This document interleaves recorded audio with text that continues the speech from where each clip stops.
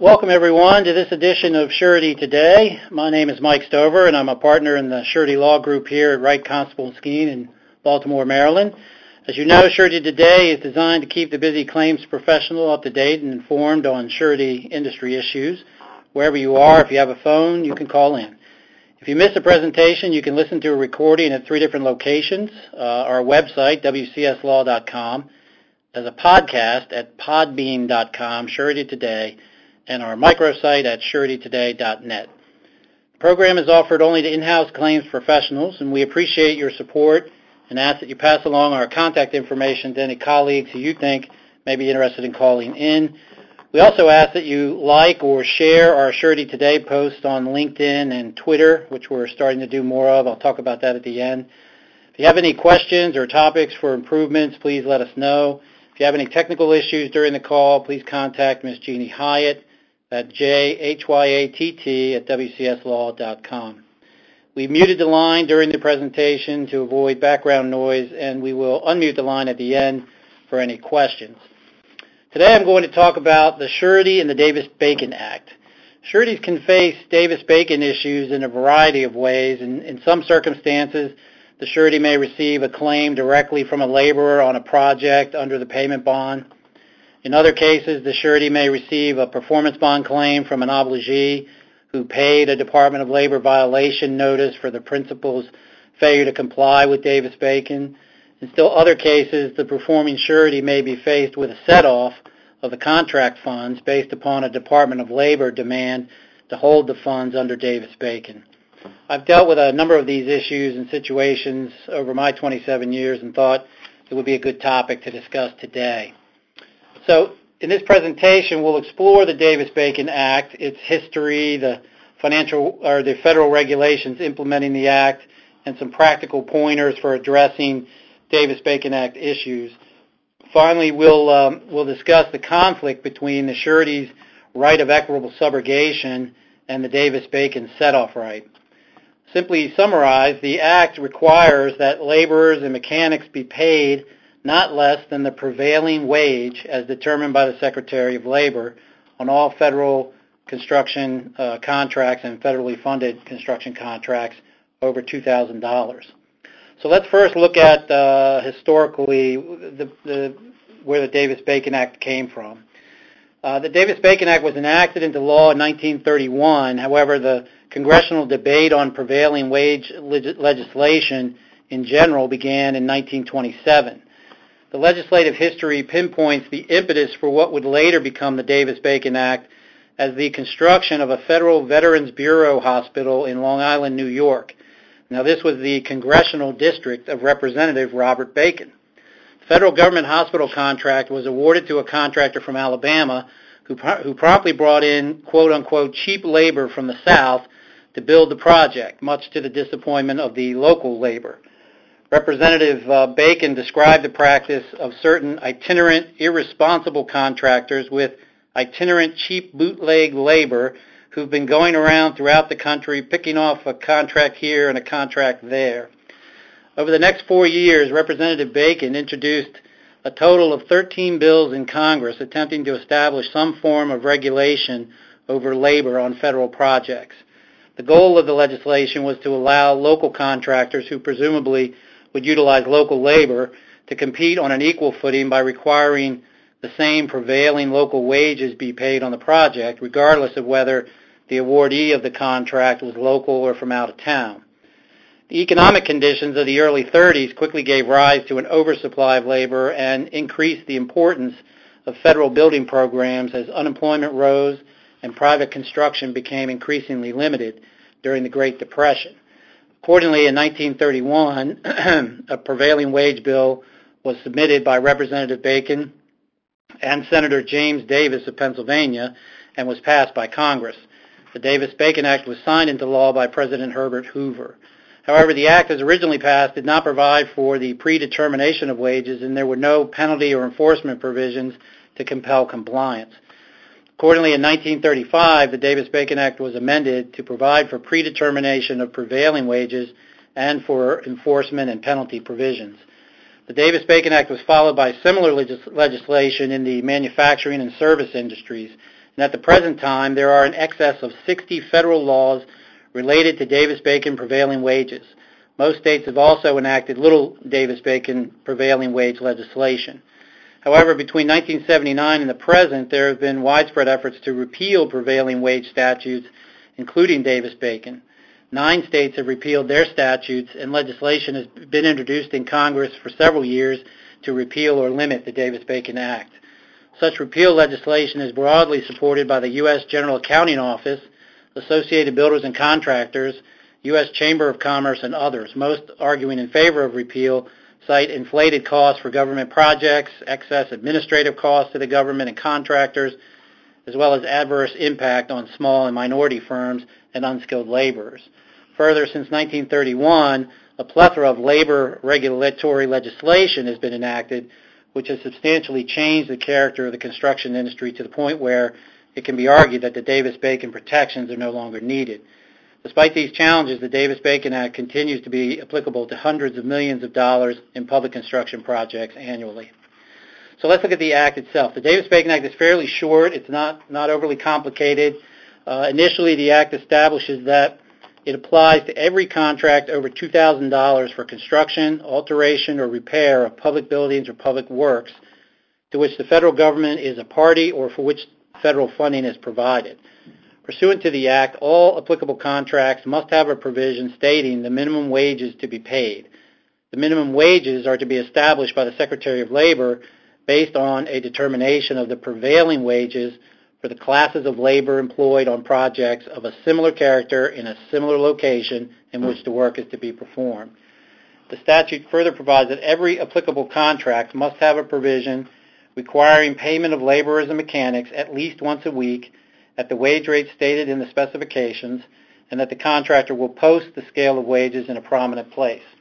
If a contractor fails to pay the established minimum wages, the statute authorizes the contracting officer to withhold contract funds from the contractor, an amount considered necessary to pay the laborers and mechanics the difference between the prevailing wage rates and the wage actually paid. In addition to the authority to withhold contract funds, the Act also provides for termination of the contractor if the contracting officer finds that any laborer or mechanic employed by the contractor has been paid at rates below the determined prevailing wage rate. If the contractor is terminated, the Act states that, quote, the government may have the work completed by contract or otherwise, and the contractor and the contractor's sureties shall be liable to the government for any excess costs the government incurs, unquote. Congress also provided that the Comptroller General shall pay directly to the laborers and mechanics any accrued payments withheld under the contract which are found to be due under the Davis-Bacon Act. If the funds withheld by the government are not sufficient to satisfy the amounts found to be due the laborers or mechanics under the Act, such persons have the same right to bring a civil action and intervene against the contractor and the contractor's sureties as is conferred by law on persons furnishing labor or material. Finally, the Davis-Bacon Act provides that the Comptroller General shall maintain and distribute to all departments of the federal government a list of names of persons found to have violated the Act. The Act states, quote, no contract shall be awarded to persons appearing on the list or to any firm, corporation, partnership, or association in which the persons have an interest until 3 years have elapsed from the date of publication of the list, unquote. Far from the original Davis-Bacon Act, which had no enforcement provisions, the current law employs a variety of tools from withholding contract funds and termination to debarment to coerce compliance and punish violators. To implement the requirements of the Davis-Bacon Act, the Secretary of Labor has been given the exclusive authority to prescribe regulations. The Secretary of Labor has issued regulations designed to assure coordination of administration and consistency of enforcement of the Davis-Bacon Act and the 60 other related statutes. Those regulations are set forth in Title 29 of the Code of Federal Regulations, or the CFR, Subtitle A, Parts 1 through 7. Part 1 provides procedures for predetermining the prevailing wage rate. Part 3 requires submission of the weekly payroll data. Part 5 provides guidelines for application and enforcement. And Part 7 contains procedures governing the practice before the Department of Labor Wage and Appeal Board. So under the framework established, the contracting agency has the initial responsibility to determine if the Davis-Bacon Act applies to the project, and if so, to determine the appropriate prevailing wage rate by either referring to an existing general area wage determination from the Department of Labor or by requesting a project-specific wage determination. Prevailing wage is defined as the wage paid to the majority, that's more than 50%, of the laborers or mechanics in the classification on similar projects in the area during the period in question.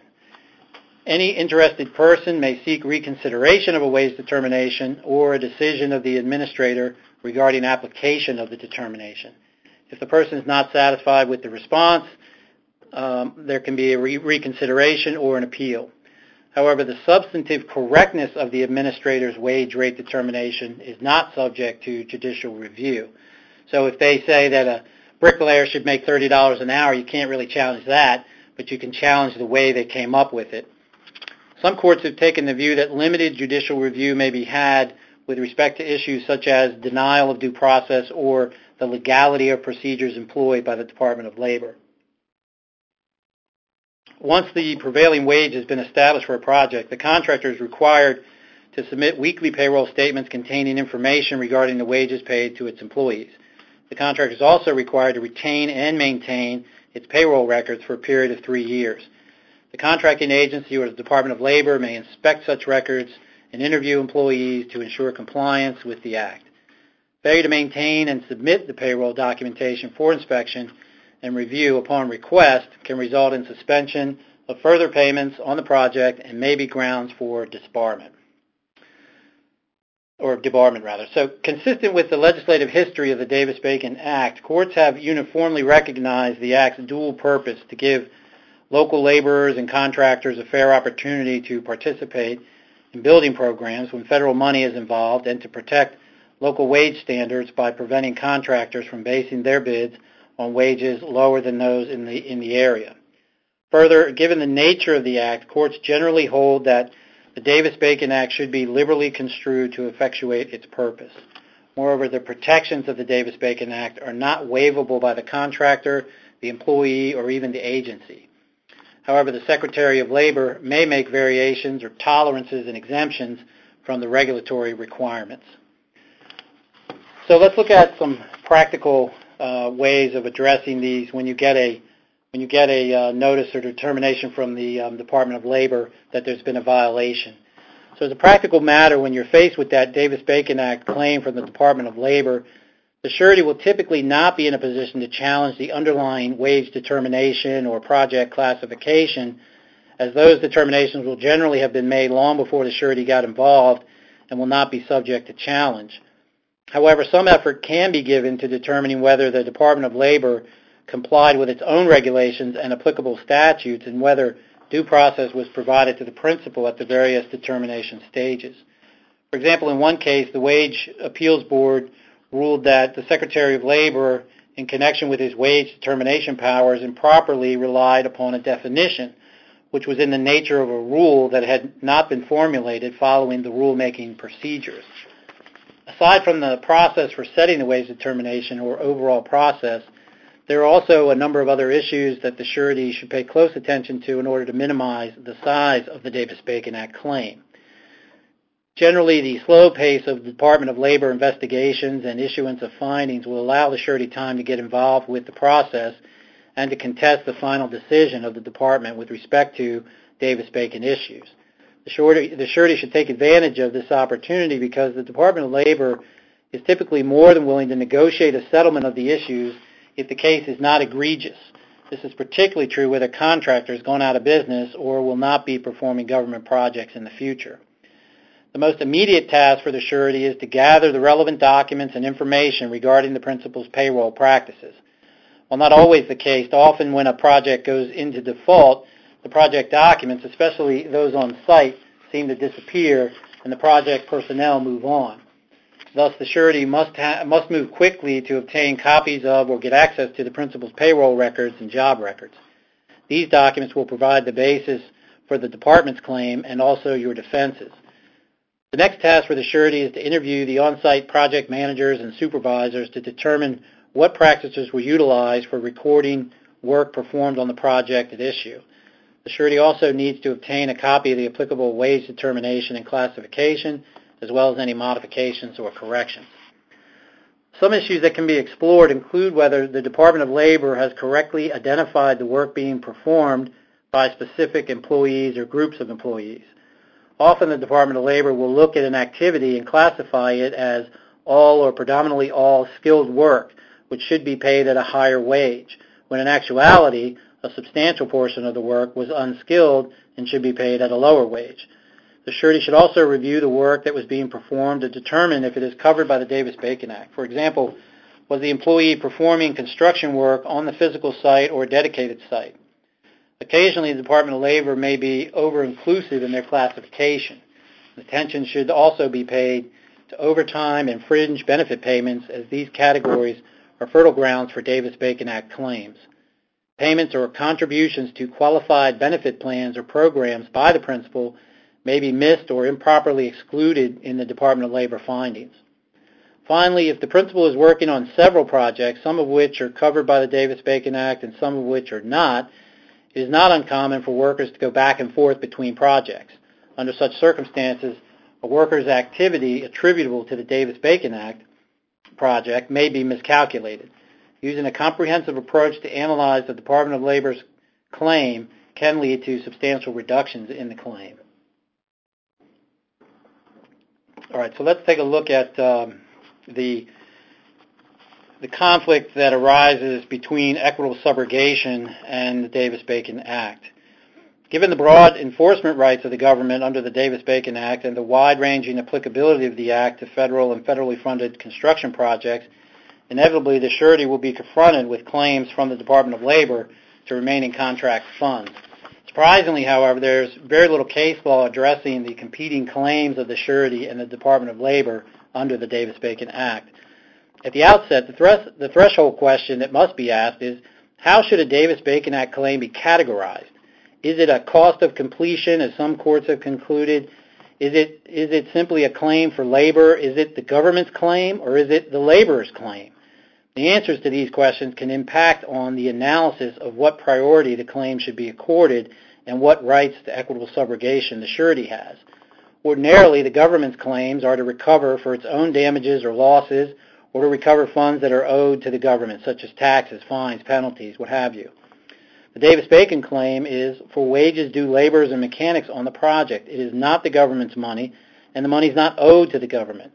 While the government is entitled to collect the backed wages, they ultimately must be paid to the laborer or the mechanic. Should the fact that the government is designated as the vehicle through which enforcement is handled be the determinative factor as to the nature of the claim? The government itself has no direct legal liability to the laborer or mechanic. However, the government does have a statutory obligation to enforce the Davis-Bacon Act. Who has the superior interest in the contract funds is the question. The limited number of cases that have addressed the priority of the Davis-Bacon Act claim have not established any clear or bright-line rule on this issue, but they are generally not favorable to the surety. So let's look at a couple cases. First, National Fire Insurance Company of Hartford versus Fortune Construction Company. And this is an 11th Circuit case where the court held that a surety satisfying the obligations under its payment bond did not have priority over the obligee's claim based upon the Department of Labor's Davis-Bacon Act claim. In this case, the obligee, the general contractor, paid the Department of Labor's assessment. The court concluded that the Davis-Bacon Act assessment was part of the obligee's reasonable cost of completion of the construction, and the obligee was therefore entitled to apply the remaining contract funds to satisfy that claim ahead of the surety's payment bond subrogation rights. The court observed that the Davis-Bacon Act claim could have been considered as being within the surety's payment bond obligation. However, because of the specific language of the bond, the particular laborers in question would not have been claimants. They were employees of a lower tier sub that did not have a direct contract with the principal as required to be a claimant under the bond. Regardless of the analytical approach, in the context of a surety claiming equitable subrogation rights through its satisfaction of payment bond obligations only, under traditional subrogation law, the surety will not be in a position to assert a priority claim to the remaining contract balances ahead of the Davis-Bacon Act claim. The obligee will generally always have the superior right to set off if the claim is treated as the government's and to complete the project with the remaining funds which will take priority over the surety claiming through the principal and/or its laborers. Of course, when the surety performs the obligations under the performance bond, it becomes equally subrogated to the right of the obligee. In Westchester Fire Insurance Company versus United States, the Court of Federal Claims addressed the claims of the surety to contract funds that had been withheld by the Coast Guard at the direction of the Department of Labor to satisfy Davis-Bacon Act violations. The Westchester Court took the view that once the funds were directed to be withheld by the Department of Labor under the Davis-Bacon Act, the funds were no longer available to the Coast Guard, to the surety, or the contractor to complete work on the project. The court stated that the rights of the Department of Labor and the funds were superior to the Coast Guard, the contractor, and the surety, and it was therefore immaterial whether the surety was subrogated to the rights of the obligee or the contractor. However, the authority cited by the court does not support the court's conclusion. It relied on a case that was a bank trying to seek funds which wouldn't have subrogation rights, and on another case that also didn't involve the right of subrogation. The court in Westchester also rhetorically noted its belief that the surety would be responsible for satisfying the unpaid laborers even if the money was released to the surety instead of being paid to the Department of Labor. Finally, the court brushed aside the case law holding that the performance bond surety had superior rights to contract funds over the government, stating that tax claims of the contractor were not directly related to the project, like the claims of unpaid laborers for work on the project. The court noted the government's claim to the withheld funds was directly connected to the contract, and the Department of Labor's claim was not on its own behalf, but on behalf of the laborers. The Westchester Court does not discuss why the Department of Labor's claim on behalf of laborers should receive any greater priority than claims of laborers generally. As previously noted, the Davis-Bacon Act does not give laborers a direct legal claim against the government. While it is true that the Davis-Bacon Act entitles the government to withhold funds, the same is true of other collection and enforcement statutes, yet those claims are inferior to the performing surety. Under subrogation law, the surety is entitled to stand in the shoes of the government and to use the remaining contract funds to complete the project. To say that the set-off right of the government renders those funds unavailable even to the government and not part of the project ignores the nature of set-off as described in the Muncie Trust case. The Davis-Bacon Act provides that there may be, quote-unquote may, be withheld from the contractor so much of accrued payments as the contracting officer considers necessary. The use of the word may indicates discretion with respect to whether funds will be withheld at all. Discretion is also given to the contracting officer under the Act to withhold such amounts deemed necessary. Further, the funds are to be withheld from the contractor, not removed from the project for all purposes and beyond reach of even the government to complete the project or the subrogated surety. As we all know, upon default of the contractor, it can be argued that the funds under the contract are no longer due the contractor at all, but are for the completion of the project, and thus should not be subject to withholding for Davis-Bacon claims. The fact that the claim of the laborers directly relates to the project is no different than the government's set-off rights which arise directly out of the contract, such as liquidated damages or back charges, delay claims, and to which the performing surety becomes subrogated. Finally, the Westchester Court's belief that the surety would be required to pay the funds to the laborers if the funds were given to the surety ignores the various defenses that the surety may have to the claims of the laborers. So let's look at another case, Liberty Mutual Insurance Company, and this is a Department of Labor case. The Department of Labor Board of Contract Appeals held that the Department of Labor's Davis-Bacon Act claim was superior to the takeover surety's claim for contract funds.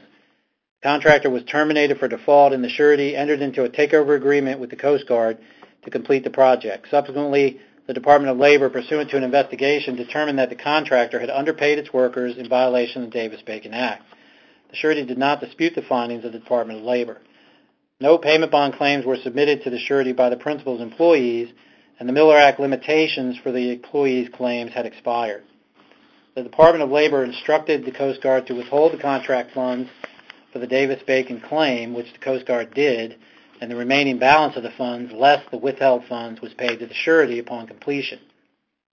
The Labor Board of Contract Appeals decided that the surety did not have priority to the funds withheld because the surety did not pay the laborers who had been underpaid by the principal.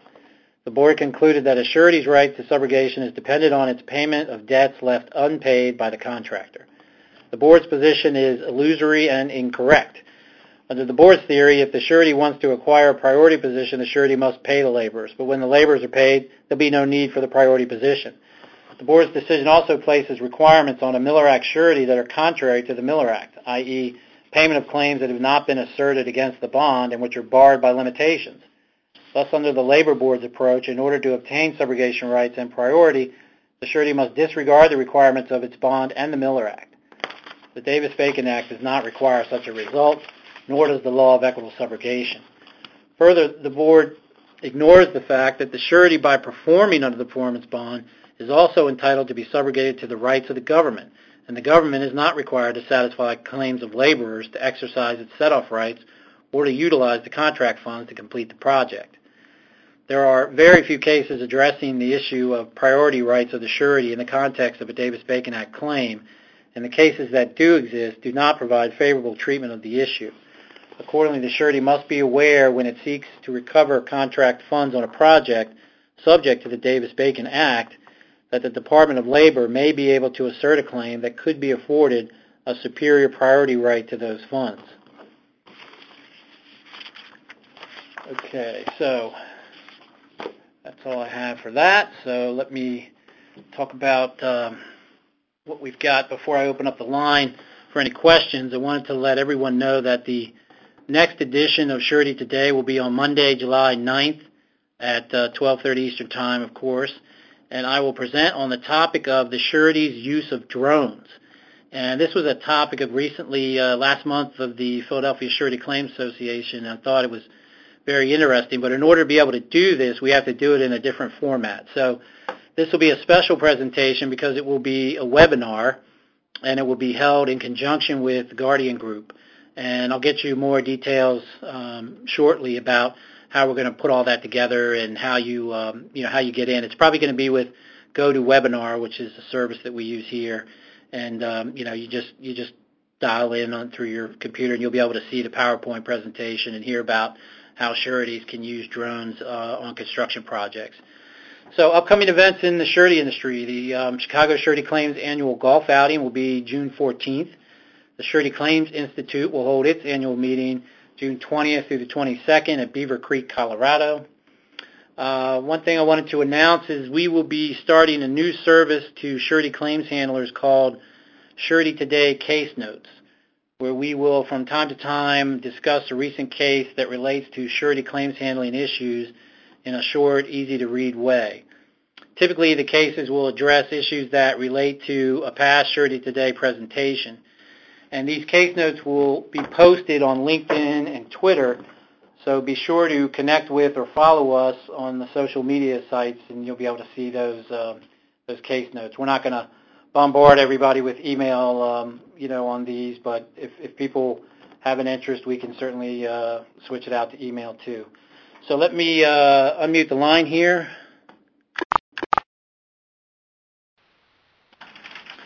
And ask if anybody has any questions. This is Kim Moore. I have a quick question. The cases that you read, or the different issues that you've seen, are they the funds that, would they be project funds? Or have you ever seen where there are workers that were, the DOL, or they're trying to attach funds that are unrelated to the employees or the workers? No, these cases all dealt with situations where the contract funds were some of them were withheld or segregated based on the Department of Labor's demand because of a Davis-Bacon violation. I haven't seen the government try to go from one project to a different project and try to attach funds that way. I haven't seen that, and I don't think the Davis-Bacon Act would support that. It really talks about withholding funds, in that project on that wage violation, and so I don't think it would be something that they could, take to a different project. And also the way it's set up is if there's not enough funds if they didn't withhold enough funds in that project, then the individual laborers are left to their own devices. So there's no treatment for going to another project and taking funds. Okay, because we've had contractors who are not contractors, owners or GCs who try to say, well, we're not going to pay the contract down because we want to make sure that the DOL doesn't have any claims and we want to make sure they sign off. And that's to get that specific project. Yeah, that's an interesting point, though. See, that's not the government. If you're dealing with a GC now as the obligee, they have rights of set off. They may try to assert that, hey, I had a loss over on this job because of a Davis-Bacon Act violation, and I want to set that off against this other job over here where there's funds, and that's a different issue. Still, the surety, as the completing surety, its subrogation rights would defeat, and the obligee would not have the right to set off those funds. So, it's a different analysis when you're dealing with the lower tier obligee as opposed to the government. Right, and I'm even talking in cases where they don't have another project. They just randomly, I think they just don't want to pay. So they're just saying, well, we need a full release that that this contractor has no other, that the DOL or whomever is not going to come after them, or the unions aren't going to come after them. Right. For unrelated projects. So, okay, thanks.